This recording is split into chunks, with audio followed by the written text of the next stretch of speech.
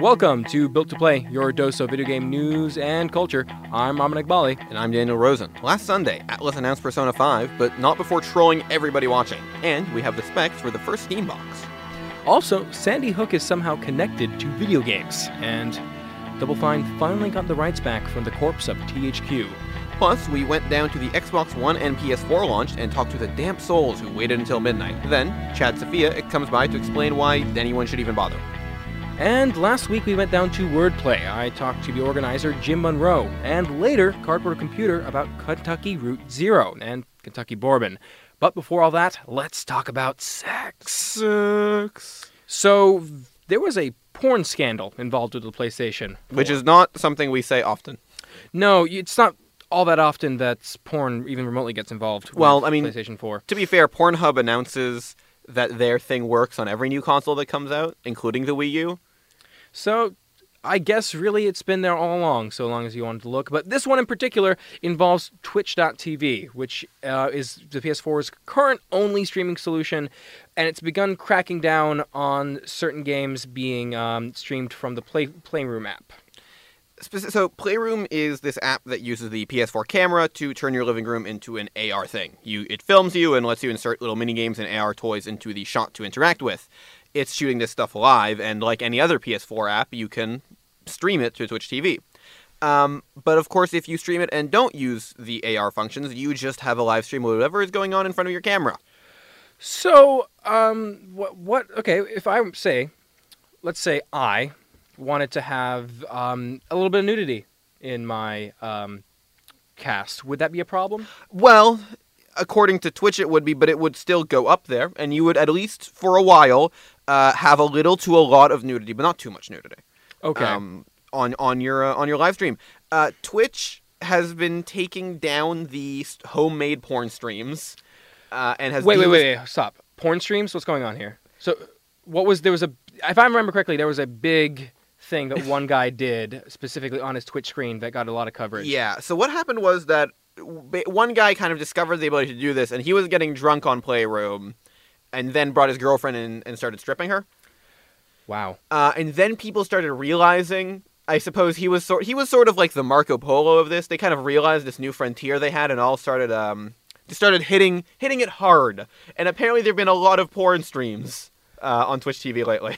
Well, it is a mostly male audience that's is looking for that stuff, I guess. It's sort of like a voyeuristic chat roulette. Yeah, except Sony is somehow complicit in all this. So, I mean, to be fair, Twitch is a gaming-focused site and says the streams were taken down, and Playroom directly moved from its site because they weren't gaming focused. But I'm sure we can all agree it's because they don't want people to stream themselves having sex next to a PS4.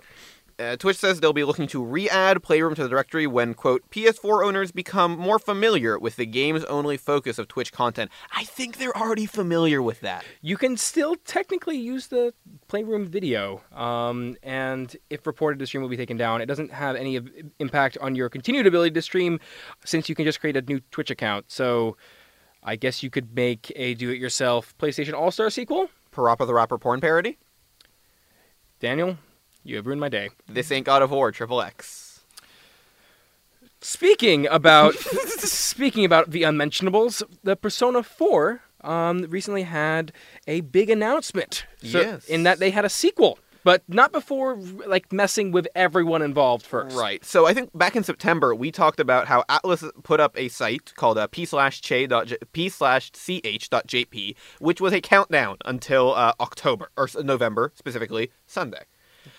This was a 2-month countdown, which eventually opened up to a live stream of the back of an old woman's head, and then the front of this old woman's head swaying in front of a television in the far-off background that she swore was showing video of Persona 5, until eventually she started showing us trailers of Persona 5, but they were punctuated between with about 5 to 10 minutes of the character's Teddy horrible Japanese voice.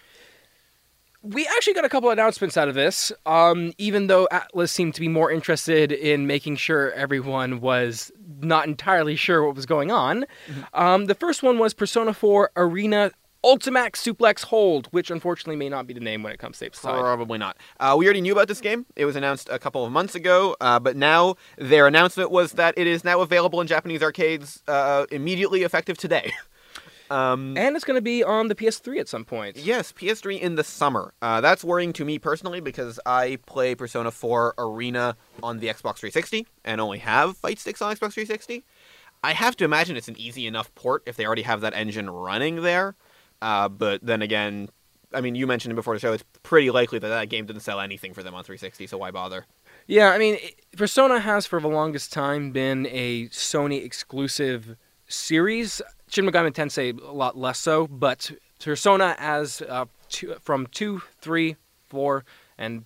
Well, 1. Yeah. Since the beginning, any game with the Persona branding, other than that Xbox 360 port of Arena, has been a Sony exclusive product. Exactly. So it wouldn't be surprising, just given their track record, but also if they're considering Atlus often focuses on the Japanese market specifically, this seems like it just wouldn't be worth their time.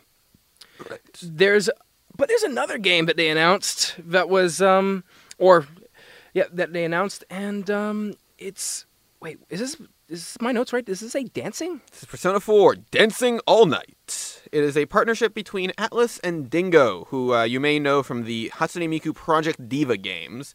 Though these games are being published by Sega, because they recently purchased Atlus, they were not greenlit by Sega, so this is sort of a happy coincidence for them. These games were probably greenlit months ago when Index was strapped for cash and hoping that another Persona game could save them from bankruptcy.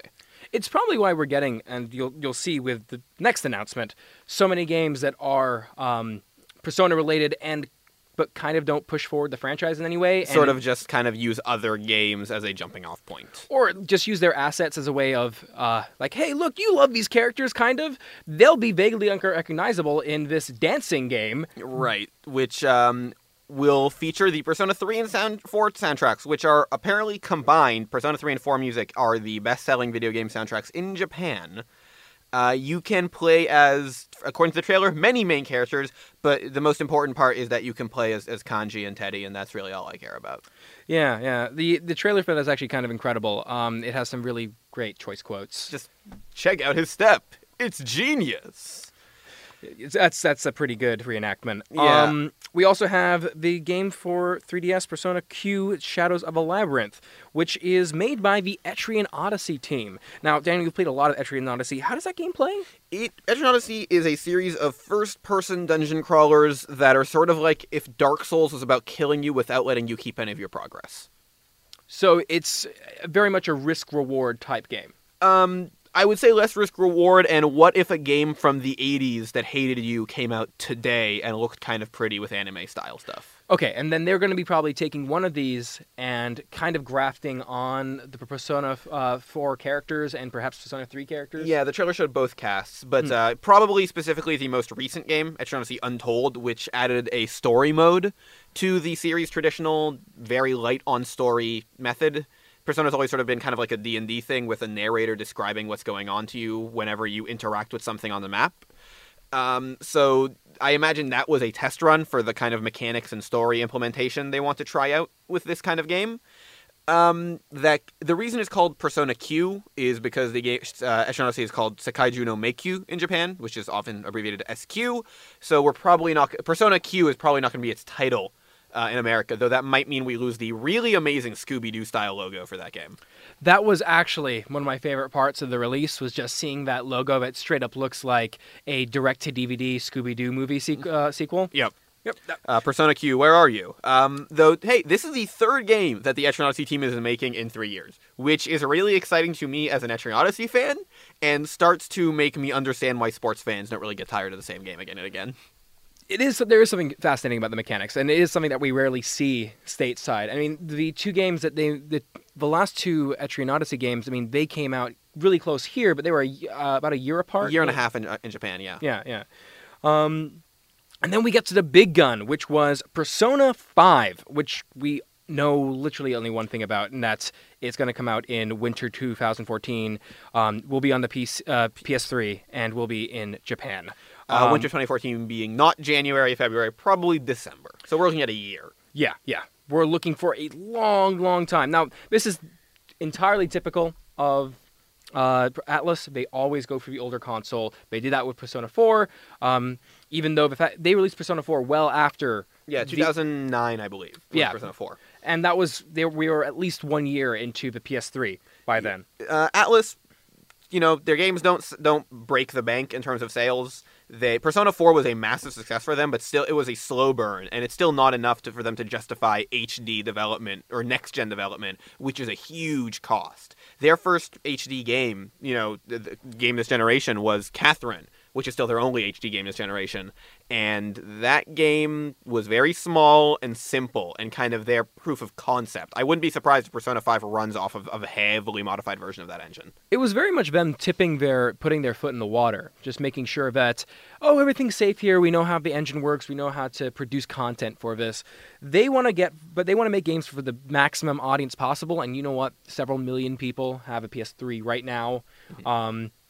Hundreds of millions, and at this point, they want to go for them, not for the maybe couple million that are going to be. And again, they stick with that Sony exclusivity probably because the PS3. I mean, the PS3 does better. Sony consoles do better in Japan than Microsoft consoles. Though we mentioned Sony exclusivity earlier. Persona Q is a 3DS game simply because all the Etrian Odyssey games are 3DS games. Yeah, it doesn't make sense for it to bring that, to have them suddenly change the entire architecture by going over to something like the PS Vita. Yeah, I mean, even just the game itself wouldn't work. Like the dual screen map interface just doesn't make sense on a Vita. But it's. These announcements are exciting to me personally as a giant Persona fan, and I imagine you yourself as well as a big Persona fan. This is reminding me a little bit of the compilation of Final Fantasy VII in the amount of stuff we're getting. You wouldn't be remiss to call this the compilation of Persona 4? Well, the thing though is that stuff was all canon, and unless Atlas is going to be the greatest company in the history of mankind, I don't think Dancing All Night is going to be an integral part of the story. Yeah, and spoilers, a lot of the characters in that Persona Q trailer are very dead. Yeah, so it looks like this is very much fan service, or games that, when Index was going bankrupt, these are games to bank on. Yeah. They have the soundtracks, they have these characters already made, and Persona 5 is probably going to have an all-new cast, or at least only lightly involve the older ones. So every Persona game kind of takes a new set of characters and then vaguely involves the last game in some aspect of it. So, yeah, I mean, especially with Persona 4 having a TV show and movies in Japan, those characters are very popular. So I could see Persona 4 living as its own sub-series under Persona for a very long time. Meanwhile, in other Atlas Sega news, Sega says that they are leaving Atlas and Index to be autonomous and function like they always have, sort of like how they treat Relic, the Total War guys? Yeah. But also that Atlas can make games with older, unused Sega franchises, which is very exciting. I am looking forward to the various crossovers that we can hope that Atlas will finally bank on. Sega has been missing out. Yep, we got Jet Set Radio Persona. You use graffiti to summon your persona. Skies of Arcadia, but instead of in the sky of a fictional pirate country, you are in the sewers of Tokyo. And I want to stop you there. That sounds like an amazing game. Someone needs to execute on that now. Right. And Alien Soldier, except the aliens are cultists and the soldier are high school students. Sky is the limit.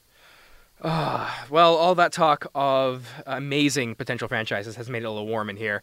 And that's because we're about to talk about a Steam box. I'm not going to make this pun. Yeah, it is not that hot in here, but we are getting some coal in the back, some sauna type stuff going on. Exactly. So, iBuyPowers has a Steam box prototype, and we finally have a couple of specs on what the first machine is going to look like and what it's going to cost. It's $500, which is the same price as a Xbox One. Includes the box with a AMD CPU, an AMD Radeon R9 270 graphics card, 500 gigabytes of hard drive space, and a Steam controller. It'll run the SteamOS and any game optimized for SteamOS or Linux. The iBuyPower says the console will run all SteamOS games at 1080 and 60 frames per second, which that can't be true. That cannot be true at all, but it is. That, from what I understand of PC specs, that's a lot better looking than an Xbox One. Yeah. No, you can, because of the flexibility of a PC, you can kind of filter out parts to always make it better.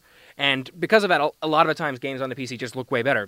You can switch out those parts, so the hardware is always improving. And if the guys who are really want the top of the line stuff, they will always have better looking specs than the current consoles. The benefits of consoles, though, are always that because you have this one set of hardware, you can design specifically for that hardware, and that might be something interesting we'll see with the Steam Box, where they might just not be as optimized as what we'll see on consoles. Right. Valve has been saying rather that they are releasing minimum and maximum specs for your Steam Box.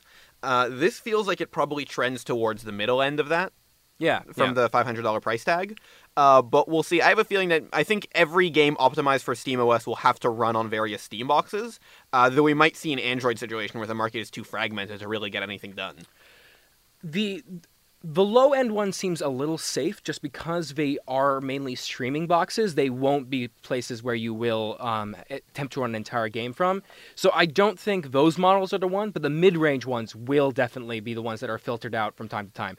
It will, and eventually I think after the first Steam Box, that one, we're going to wait only maybe 3 years or maybe less than that before that just starts to look incredibly obsolete. With the fast-moving graphics cards and processors that we get on the PC side, I mean, Steam Boxes could be outclassed real fast. Right. There are two. iBuyPower has two variations on their box, but they don't really have any details on the differences between them. I imagine one is probably a budget model, one's premium, something like that. But they are appropriately codenamed Gordon and Freeman. So take that, Valve fans. Half-Life 3 is real. It's not real. It exists in a folder in an email. They said it. It is true. As fake as fake can be.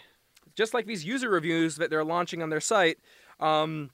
Steam's launching user reviews. In expansion of their recommendation system, Valve is letting users scream and holler at games on Steam. By that I mean review. They're hooting and hollering.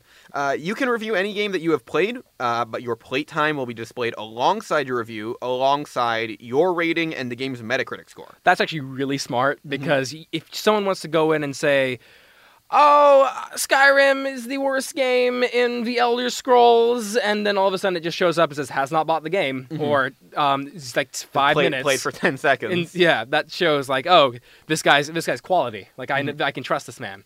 You do not have to have actually purchased the game to review it, but you do have to have launched it from Steam. So you have to own this game in some aspect. Or have borrowed it. Yeah. Yeah. Developers can also respond to reviews, but their comments will be flagged as coming from a developer, and users can make past recommendations visible as Steam reviews. Which I find, that seems like a pretty reasonable system. Yeah, it seems fair. It seems like they have details there, and I'm really happy that everybody can be called biased and paid off for writing a review. It's good. Yeah. It'll be... Bring us all together a little bit. Yeah, nice, and just like this next story, which... Yeah. Is not in warmth but in sadness. We have Sandy Hook. An official report from the Connecticut State Attorney Stephen Sandusky has linked the Sandy Hook shooter to video games, but maintains that they have no influence on his massacre. After the shooting, many people blamed the shooter's violence on the video games he played. The report says that numerous games were found in the shooter's basement, including Left 4 Dead, Half-Life, GTA, Call of Duty, Battlefield, DDR, Phantasy Star Online, Paper Mario, and Pikmin, but doesn't say that there's an explicit link between the fact that he had video games and whatever mental state that made him go nuts and start shooting people. I think it's kind of shameful that they had to go through the report to prove that. Yes, especially a year after it. Yeah, I mean, the fact that anyone was wondering, it's kind of like if someone said today, did Die Hard with a Vengeance cause... Columbine. Yeah, no, probably not. No, it really didn't. It's all about the mental state that these people are in, and people do need mental help more than they need. Hey, stop playing your violent video games. I don't know if Pikmin made him want to kill anybody. Phantasy Star Online, though, may have. God, have you ever played the GameCube version of Phantasy Star Online? You lost characters like nothing else. I've wanted to kill men for less. And on that note, don't use that against me in court, please. Speaking about court, Double Fine finally managed to get their rights back from the corpse of THQ. Not so much the corpse, but someone who had pilfered that corpse. One of the vultures. Exactly. They managed to get rights back to Costume Quest and Stacking, which are two of their indie titles that came out kind of during their early period, after Brutal Legend, and are two kind of really interesting, cute games, but kind of got lost to THQ. Yeah, so THQ published the games and held the rights to online and retail releases. Meanwhile, Double Fine had the intellectual property rights, so they could make a Stacking 2 or a Costume Quest 2, and they made Costume Quest ports for iOS, but they really didn't have the ability to release those original games. Those belonged to Nordic Games, who purchased it in a $4.9 billion package from THQ's bankruptcy auction. In a press release, Tim Schafer said, "I am pleased that we have regained full control over Costume Quest and Stacking, following a daring and top-secret midnight raid on the Nordic Games headquarters in Vienna." As the lead designer at Double Fine, Schaefer's always got a good press releases that come out of these things. But he also said that the company had a goal to own every game they make and wanted to obtain the rights for their sentimental value. And I mean, this is something that they've continued to trend with. After Brutal Legend, which was, it was a game that was handed from Activision over to EA, and they kind of lost some of the rights to their earlier games. Who originally published Psychonauts? Do you remember THQ? It was Majesco. Majesco, right. They own that fully now. They do own that fully, thanks because Majesco went under. But part of the problem with this is that they've been really into getting these rights, and that's not easy to do when you work with a publisher. They usually want the rights because if you as a developer go bankrupt, or if you decide to not make any more of these games, they want to still be able to capitalize on it. Yeah, if it's a popular title. You see that with the Arkham games from Rocksteady, who no longer work on them, but Warner Brothers still owns the publishing rights, which is actually really funny because Eidos published the first game. Exactly, right? And then Warner Brothers published the second because they delegated the publishing rights to Eidos. Yes, but then Square Enix bought Eidos, and with a whole bunch of other stuff going on, Warner Brothers wanted to expand their entertainment division, and they technically owned the right Batman. Right, so then they made a separate deal with Rocksteady and released the second game, and then decided to terminate that deal and made a third game themselves. Yeah. So that's the kind of situation that they're looking to avoid. It's an admirable quest. They've been doing that with their Kickstarter campaigns. They recently had with Broken Age and now Massive Chalice. That look like they're at least on schedule. And Nordic Games and Double Fine are now working together to release Stacking, Costume Quest, and Psychonauts on PC and Mac in a retail box in 2014. Which I don't know exactly that's going to be all that successful. No, I can't imagine it is. But Nordic Games is a very small publisher. They're small here, bigger in Europe. But they kind of make a good deal off of premium retail packages. Yeah. So at that point, maybe at the very least it'll be something nice to have on your shelf. Exactly. The couple hundred people who want to buy a physical copy of Psychonauts will probably make the money off of that if they sell each one at like $60, $70. Yeah. Especially considering it's just burning these things to a disc and shoving them in a cardboard sleeve. Yeah, all the development work is already done. Anyway, that's it for news this week. We don't have much of a bonus round because there was no news. Yeah, everybody went to get some tryptophan in them because Thanksgiving in America. And we're stuck here trying to say what's happening. And next week is Christmas. Yeah. Or next December. Next week is December. Yeah. I'm really bad. I didn't grow up among Christians. I don't know a lot about your ways. Yeah, we have much to teach you, Daniel. For instance, the mistletoe. There is purpose behind that. I'm not going to explain it. Please don't. Anyway, so that's it for news. We have actually a packed second half of the show. For the last 2 weeks, Daniel and I have gone down to Young Dundas Square to watch the new video game consoles launch. Outside every store we visited was a lineup at least 50 people long for a PlayStation 4 or an Xbox One. On November 15th, around 400 people lined up in the near zero temperatures outside the downtown Best Buy. They wanted to get their PS4s first at midnight. But I visited a more moderate line by VEB Games, and that's where I met Owen Flood. Owen was the first in line, kind of, and had decided a long time ago that he was going to be in this line picking up this console. It might drop $20 in the next 3 years. They might make a smaller version in the next 4 years. But I'm not going to wait that long. I might as well get it now while it's cool and hang out with all these other poor, cold people in a line waiting for the thing to come out. It's cool. It's fun. A week later, I visited the exact same Best Buy and managed to pull aside Louisa. She was one of the first 15 people in line there. I made friends within the first few minutes of sitting in line because of the weather and because we're all just bonding over rainy weather. And it's definitely a community thing. I think that's a lot of the reason why this is kind of bearable to wait in line and make friends. That's what makes it. She was there for the sense of community, and, like Owen, had decided to pick up the Xbox One a long time ago. The weird thing about launches, though, is that there are so few games for these systems. Plus, they're potentially broken and always changing. At launch, the Xbox 360 was a completely different console than it is now. It was overheating, and there were very, very few games. You know, they're game consoles with, like you said, few games, and most of them are bad.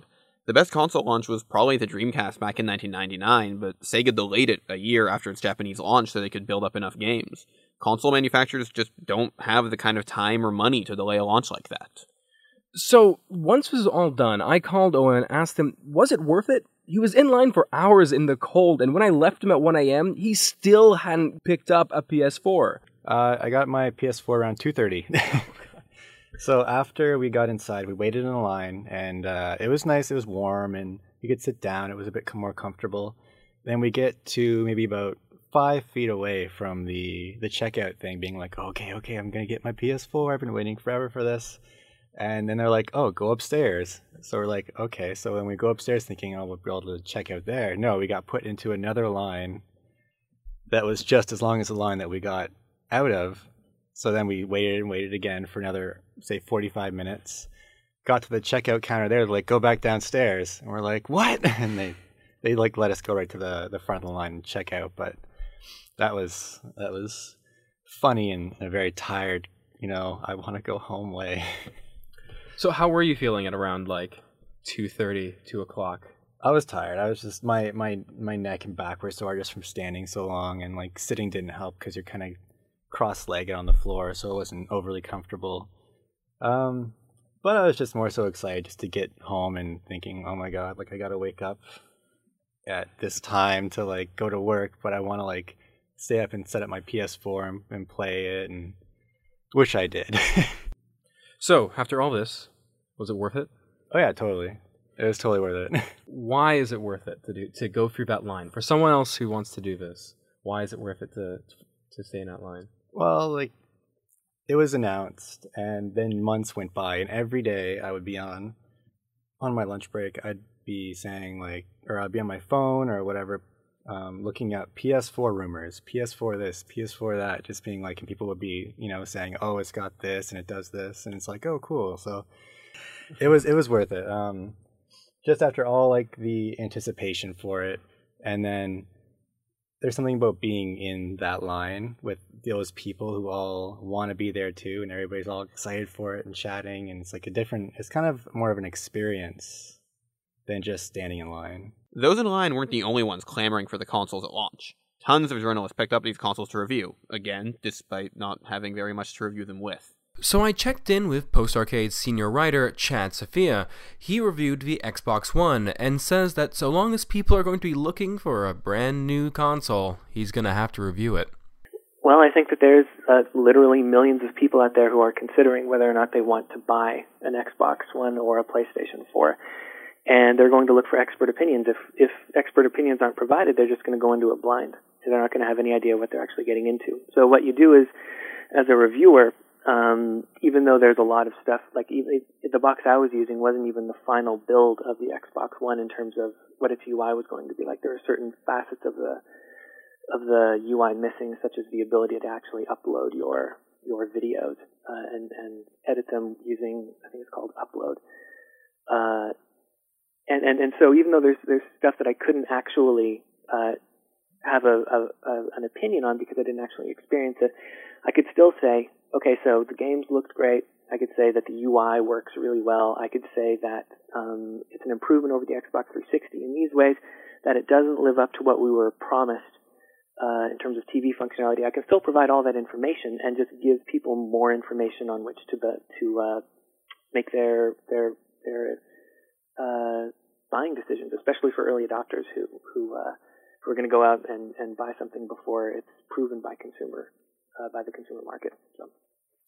In the past, technology specs have kind of rarely determined a console's viability. I mean, the PS3 was supposed to be the much more powerful console, and yet it ended up selling a lot less, at least in North America. But with these boxes now kind of focusing to the all-entertainment system, do you think the actual technology behind these machines, or at least the software, is going to be a bigger factor? So yeah, I think that not for everybody for sure, because there's still going to be some people out there who are just interested in playing games, and they're not going to care about all the stuff that goes in between, or at least they'll say they don't care about it. When it comes down to it, they might actually find that they have really strong opinions about, say, the way you can create parties on Xbox Live versus how you get into parties on your PlayStation 4. But for gamers, I don't think necessarily that stuff is going to be a huge thing for them, for hardcore gamers anyway. But as any hardware generation kind of evolves, especially we saw in the last generation how the Xbox was basically, the Xbox 360 at the start of the generation was a completely different experience from a user interface perspective than it was at the end of last generation. They went through so many firmware iterations that by the end of it, you felt you almost had a completely different console. And depending on what that experience is like, it can actually have, I think, a pretty big impact on who buys it. I think that, like, if the Xbox 360's original user interface persisted throughout the entire last generation, it never would have become as popular of a device as it did for doing things like Netflix, for doing things like grabbing Xbox video, all that kind of stuff, because it just wasn't accessible and pretty and modern. So, short answer is yes, UI I think will have a really big impact on what people eventually think of these machines in general. But I think that that different people will place a different amount of importance on that. So your hardcore gamers, not so much. They'll get some. They'll see the benefits and the advantages, but it won't be their primary buying factor. But for, say, more mainstream people who want that true all-in-one experience and who want something that's really easy to use and pretty to use, I think that will actually prove a pretty big factor for them. So it's very much an evolving battleground. Yeah, it's foolish to try to. It was funny because I'm actually writing a story today along with my colleague Dan Kazor at Post Arcade, and we've been assigned to take one side or the other and say who won the last war, the launch part of this war. And the thing is that I start off by saying it's just crazy to say who won because it's like, I mean, it's going to change so much over the next few years. If you think about the Wii, within months of it launching, it was just smashing sales records all over the place. And for the first couple of years, it was huge. And pundits said, okay, so Wii has won this generation of consoles. And then a few years later, they just failed in all sorts of ways that Xbox and PlayStation succeeded. And almost by the end of it became a footnote of the seventh generation rather than, even though they ended up still selling more consoles than everybody else. They, I guess that's just evidence that shows how things can change so much over the course of like the 5 to 10 years that a console will be around. And despite all that, people still wait in line. So why buy a console at launch? Well, I suppose there is just one visceral feeling about being able to have this new technology before anyone else and play games even if they're not the best. But at least they're new and you get to open the box. Okay, who does not like unwrapping things and getting with the box? It probably comes with the newness of it. It's the process of putting something together and making it and enjoying your purchase and your toy, your newfound plaything. That's what's fun. I don't know. I like it. There's a satisfaction unpeeling stickers and like cutting. Yeah, so great.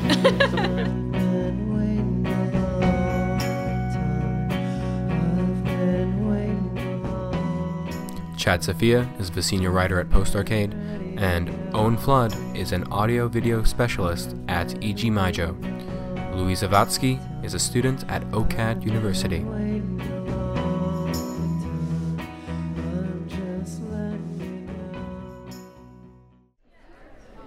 Hey, I'm Aman Iqbali, and this week on Built to Play, shh, you're in a library, because we went and visited Wordplay here at the Toronto Reference Library in downtown Toronto.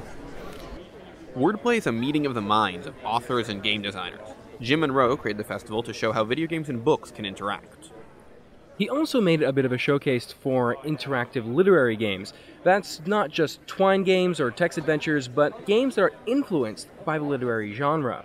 I'm the executive director and a founding board member of the Hand-Eye Society, which is a video game arts organization that started in 2009 along with 5 other folks in the games community. And today we had our first iteration of the Wordplay Festival, which is a festival sort of celebrating the most interesting uses of writing in games or writerly games. So we had things like a showcase with 20 plus games that people could play in the lab. We had a panel with 5 folks who had 1 foot in the games world, 1 foot in the book world, and we had a kind of in-depth discussion about Kentucky Route Zero with the creators. Jim feels that games get a bad rap. Many people say that they just don't like games, as if it's all one genre. No one says they don't like movies. People may not like romantic comedies or horror, but people rarely reject all movies. So Jim set up this festival to prove that not all games are action blockbusters. Games do have their quiet moments. Like at the moment, people aren't making literary games that often or thinking about them that often in a general public sense because they don't know that it's possible to have a kind of a different attitude about the medium. And to a certain extent, this type of event is meant to kind of like show people that not only is this possible, but people are already doing it, and there's an audience for it, which was really great to see today. That the turnout and the people that were very engaged by the subjects, which are to be honest, I wasn't sure if it would be well attended or not. I just thought, well, writerly games, it's a good fit for the library, and I have obviously as a text game creator myself and a novelist myself, a lot of those contacts and breadth of knowledge that I was able to kind of help create a couple of like fairly modest for a first year kind of events, the panel and the discussion and the workshop. But it's been gratifying that people are as engaged as they are. What defines a literary game? What adds those aspects? Why is Call of Duty, say, not literary versus, say, something like Gone Home or Kentucky Route Zero? Mm-hmm. Yeah, I mean, I don't know. I pull away from the word literary mostly because as a novelist, I feel like it's pretty synonymous with boring. That's kind of been my experience. So I don't feel like literary is where we want games to go in the sense of like, like I think it's good that there's games that have literary aspirations, but I don't think that that's like, oh, hopefully one day all games will be literary. Like I think that it's an extreme that we can show that there's a pretty broad range of expression possible in games that go from first-person shooter, action, movie style games to something extremely quiet, literary, and internal like that. And that's something that prose does particularly well, is kind of depict the kind of internal, the internal life of a character.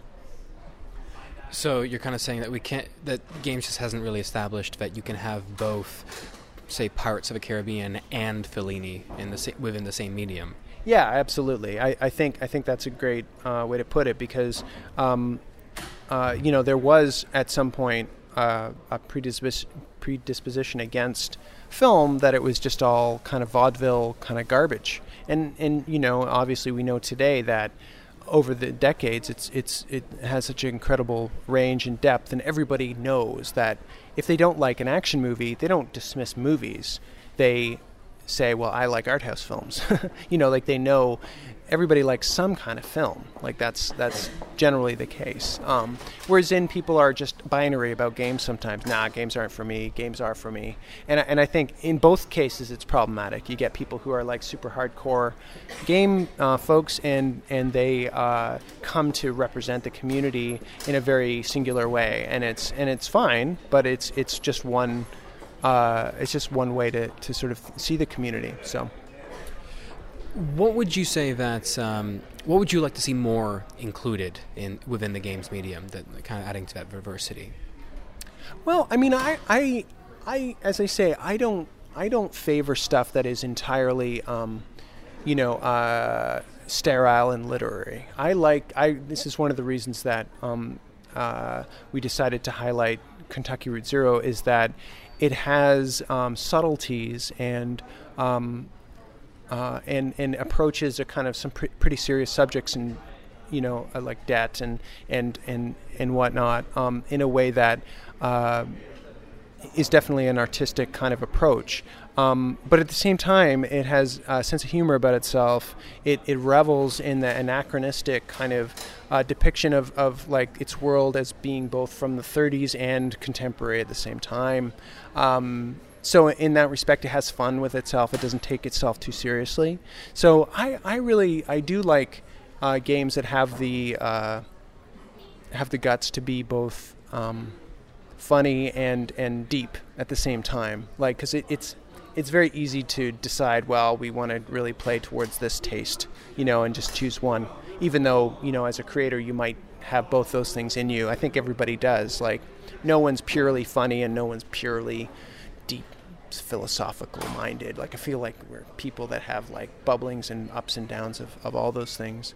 And so when I see a game that sort of like succeeds at kind of having a fun, philosophical, aesthetically gorgeous kind of thing, I want to celebrate it and to for more people to find out about it, more people to play it, and not just for it to be a thing that people know they should play but haven't played, or like it becomes a book that wins a Pulitzer Prize that no one like reads or whatever. Just like yeah. So I like the idea of also creating a time-based event like this, so that people in the lead up to it will actually have a context for playing that game, that they didn't have maybe 3 or 4 weeks ago. Jim Monroe is the co-founder of the Hand-Eye Society and author of the science fiction novel Everyone in Silico. Wordplay had 2 panels that afternoon, and I got to speak to people on both of them. We heard a bit from Ryan North last week. He was on the one about translating story from games to books. But the stars of the show were Cardboard Computer. Jake, I'm a game designer. Tomas, game designer. They created the game Kentucky Route Zero. It's a surreal point-and-click adventure game set in Kentucky. You play as Conway, a lost delivery man who must deliver an antique to someone on Dogwood Drive. Then ghosts play D&D, naked men push a airplane, and a tree is always on fire. But the game is still about Kentucky.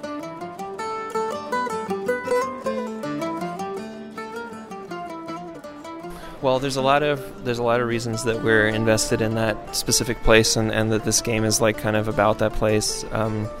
One of them is just personal, where my girlfriend's from Kentucky and I have family there through her, and Tomas is traveling through there a lot to visit his wife's family, and so so we spend time there, and it's kind of important personally.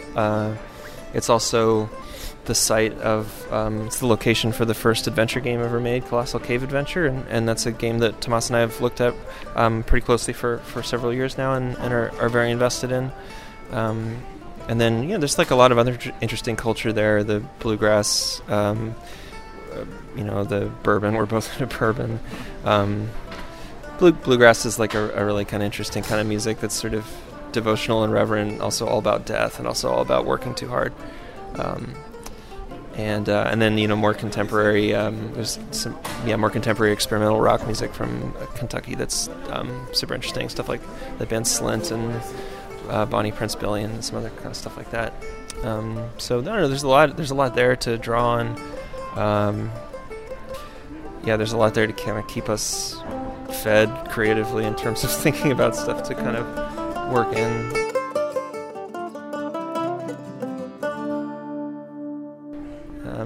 And it's historically kind of an interesting place. It's like this kind of threshold between the North and the South. It's right kind of in the middle. In the Civil War, it was like a kind of bitterly divided place where, half the population was with the Union and half the population was with the Confederacy, and so there's all this, and it went back and forth between the two sides in the Civil War. So it's a very interesting place as a kind of transitional place too, in the way that the country is laid out. There's a lot going on there. So you visit your white family in Kentucky, or in Missouri, and then also other parts of the South, basically. But to get to Virginia and North Carolina, we drive through Kentucky and then through West Virginia, etc. And like while we were traveling through, sometimes we stay in Louisville. We go to the Mammoth Caves or go on the Bourbon Trail. So yeah. What sensations that come to mind when someone brings up Kentucky?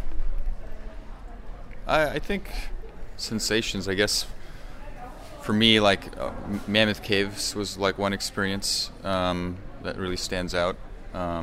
It's interesting. It's like the largest cave system in the world. You really get that sense as you're walking through it. Like you go in groups of like 100, and you could actually build a highway in there if you wanted to. Like it's this river cave. It's like really enormous, grand. It's not like the most glamorous looking cave. Like it's just a river cave, but it's like the largest cave system in the world or something like that. It reaches all the way to the Appalachian Mountains or something like that. And so you really get the sense that there's a lot of undiscovered, like they're still like mapping it out right now. Like they still haven't really fully mapped it out. And yeah, just like driving through, going on the Bourbon Trail was another one, just like.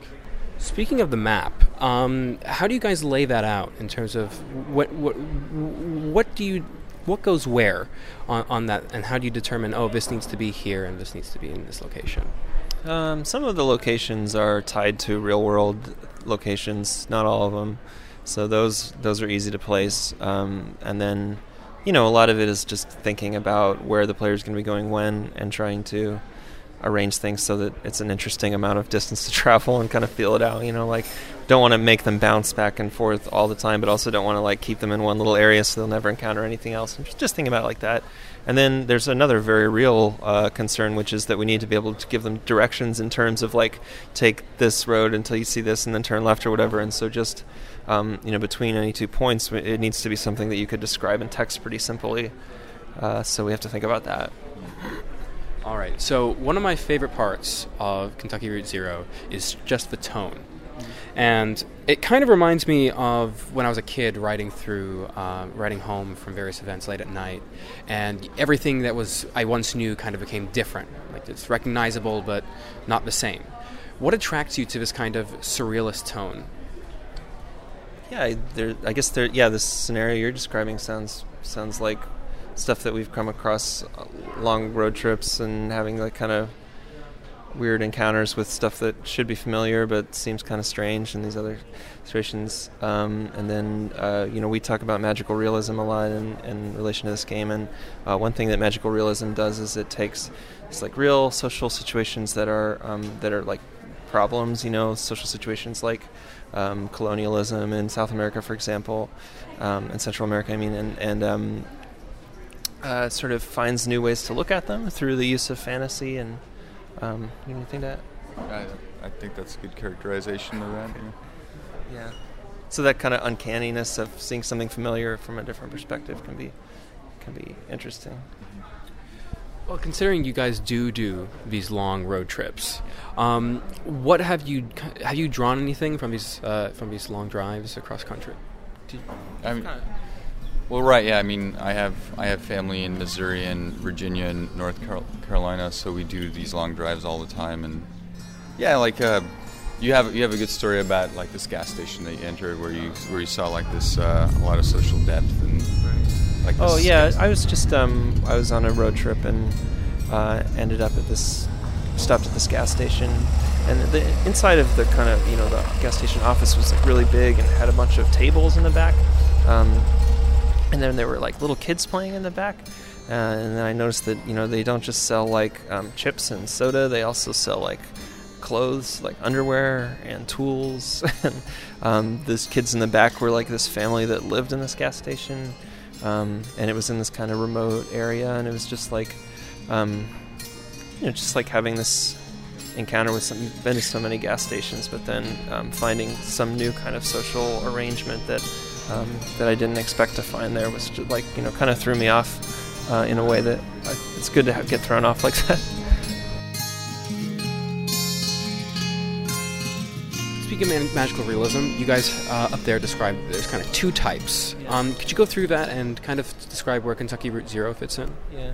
Well, I don't mean to say there's like two types. There's two different kind of movements, cultural movements that both happen to be described using this phrase magical realism, and they have seem to be related. They're both in the 20th century, and so one of them was this movement in painting that was this kind of around the time of Impressionism, but it was mostly this German movement, and it was about these realistic paintings that had this like real sense of sort of divine presence in them. They were like really intense, dramatic, romantic, realistic paintings. Also, they happened to be mostly of cities, so they weren't like romantic paintings, that are like about this amazing sunrise. They were about cities, and they were kind of about having these divine romantic encounters in cities, and that kind of merger of the mundane, the sort of man-made, and the divine was pretty interesting. And then the other kind of cultural moment that's probably more widely associated with the term magical realism is the literary movement, which is people like Gabriel Garcia Marquez is probably like the godfather of magical realism, but also it goes back. There's a lot of Russian literature that fits into that form. Some of Nabokov's early work is magical realist, and Salman Rushdie is another contemporary author writing in that style. And those people, like we were talking about a minute ago, blend like real social issues with not just social issues, but like blend realistic depictions of people's lives with these sort of fantastical stories. So, like, for example, The 100 Years of Solitude is a book by Gabriel Garcia Marquez that's about a family, several generations of a family living in this town called Macondo, and there's all this fantastical, strange things that happen to them, but it's really, at its heart, it's a narrative about colonialism and about this, great family being sort of destroyed by colonial powers from the north. But it's not, told in this historical fiction way. It's told like almost like a fairy tale, so it's pretty remarkable in its treatment of that subject matter. And where do you feel Kentucky Route Zero kind of fits in and within those definitions of magical realism? So we are doing a similar kind of thing where we're making a game that's about nominally about real people, realistic people and realistic kind of social situations, and people dealing with debt and precarity and unemployment and being displaced by, different kinds of forces, government forces, or mostly like corporate kind of forces, being displaced from their homes or sort of entrapped in predatory lending schemes. But we're doing it in this kind of, we're treating it in this kind of fantastical way that's not, not irreverent. It's very reverent for the kind of seriousness of the situation. It's just like about trying to figure out other ways of thinking about it and thinking maybe even thinking a way out of it or something. Although this game is not super functional in that way. It's not like a functional piece of activism. It's a piece of culture. All right. Just want to thank you so much for your time, guys. How can people find you and get the game? Oh, yeah. Well, there's KentuckyRoute0.com. That's probably the best way to find us. And our company is called Cardboard Computer, so cardboardcomputer.com is our website. But yeah, thanks. Black smoke's arising, and it surely is a train. Surely is a train. They also brought down an Oculus Rift version of the tragicomedy play, The Entertainment. It's kind of interactive, and you have a chance to check it out. Please do it. I've never had more fun playing an extra in a 5-act play. We'll have a link in our show notes.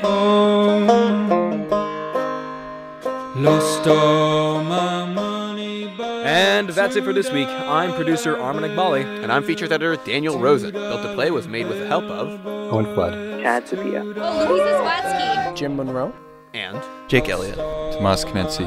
For the extended versions of the interview you just heard, check out our website, builttoplay.ca. Remember to leave a review on iTunes so we know how we're doing, and more people can find the show. But if you leave a negative review, we'll take a picture while you sleep, sell it online, and then put it on twitch.tv.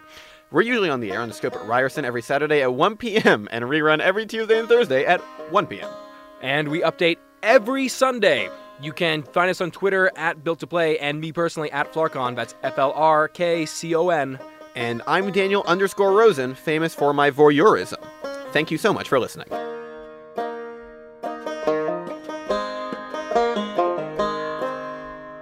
Homesick and lonesome and I'm feeling kind of blue. Feeling kind of blue, boys, feeling kind of blue. Homesick and lonesome and I'm feeling kind of blue. I'm on my long journey home.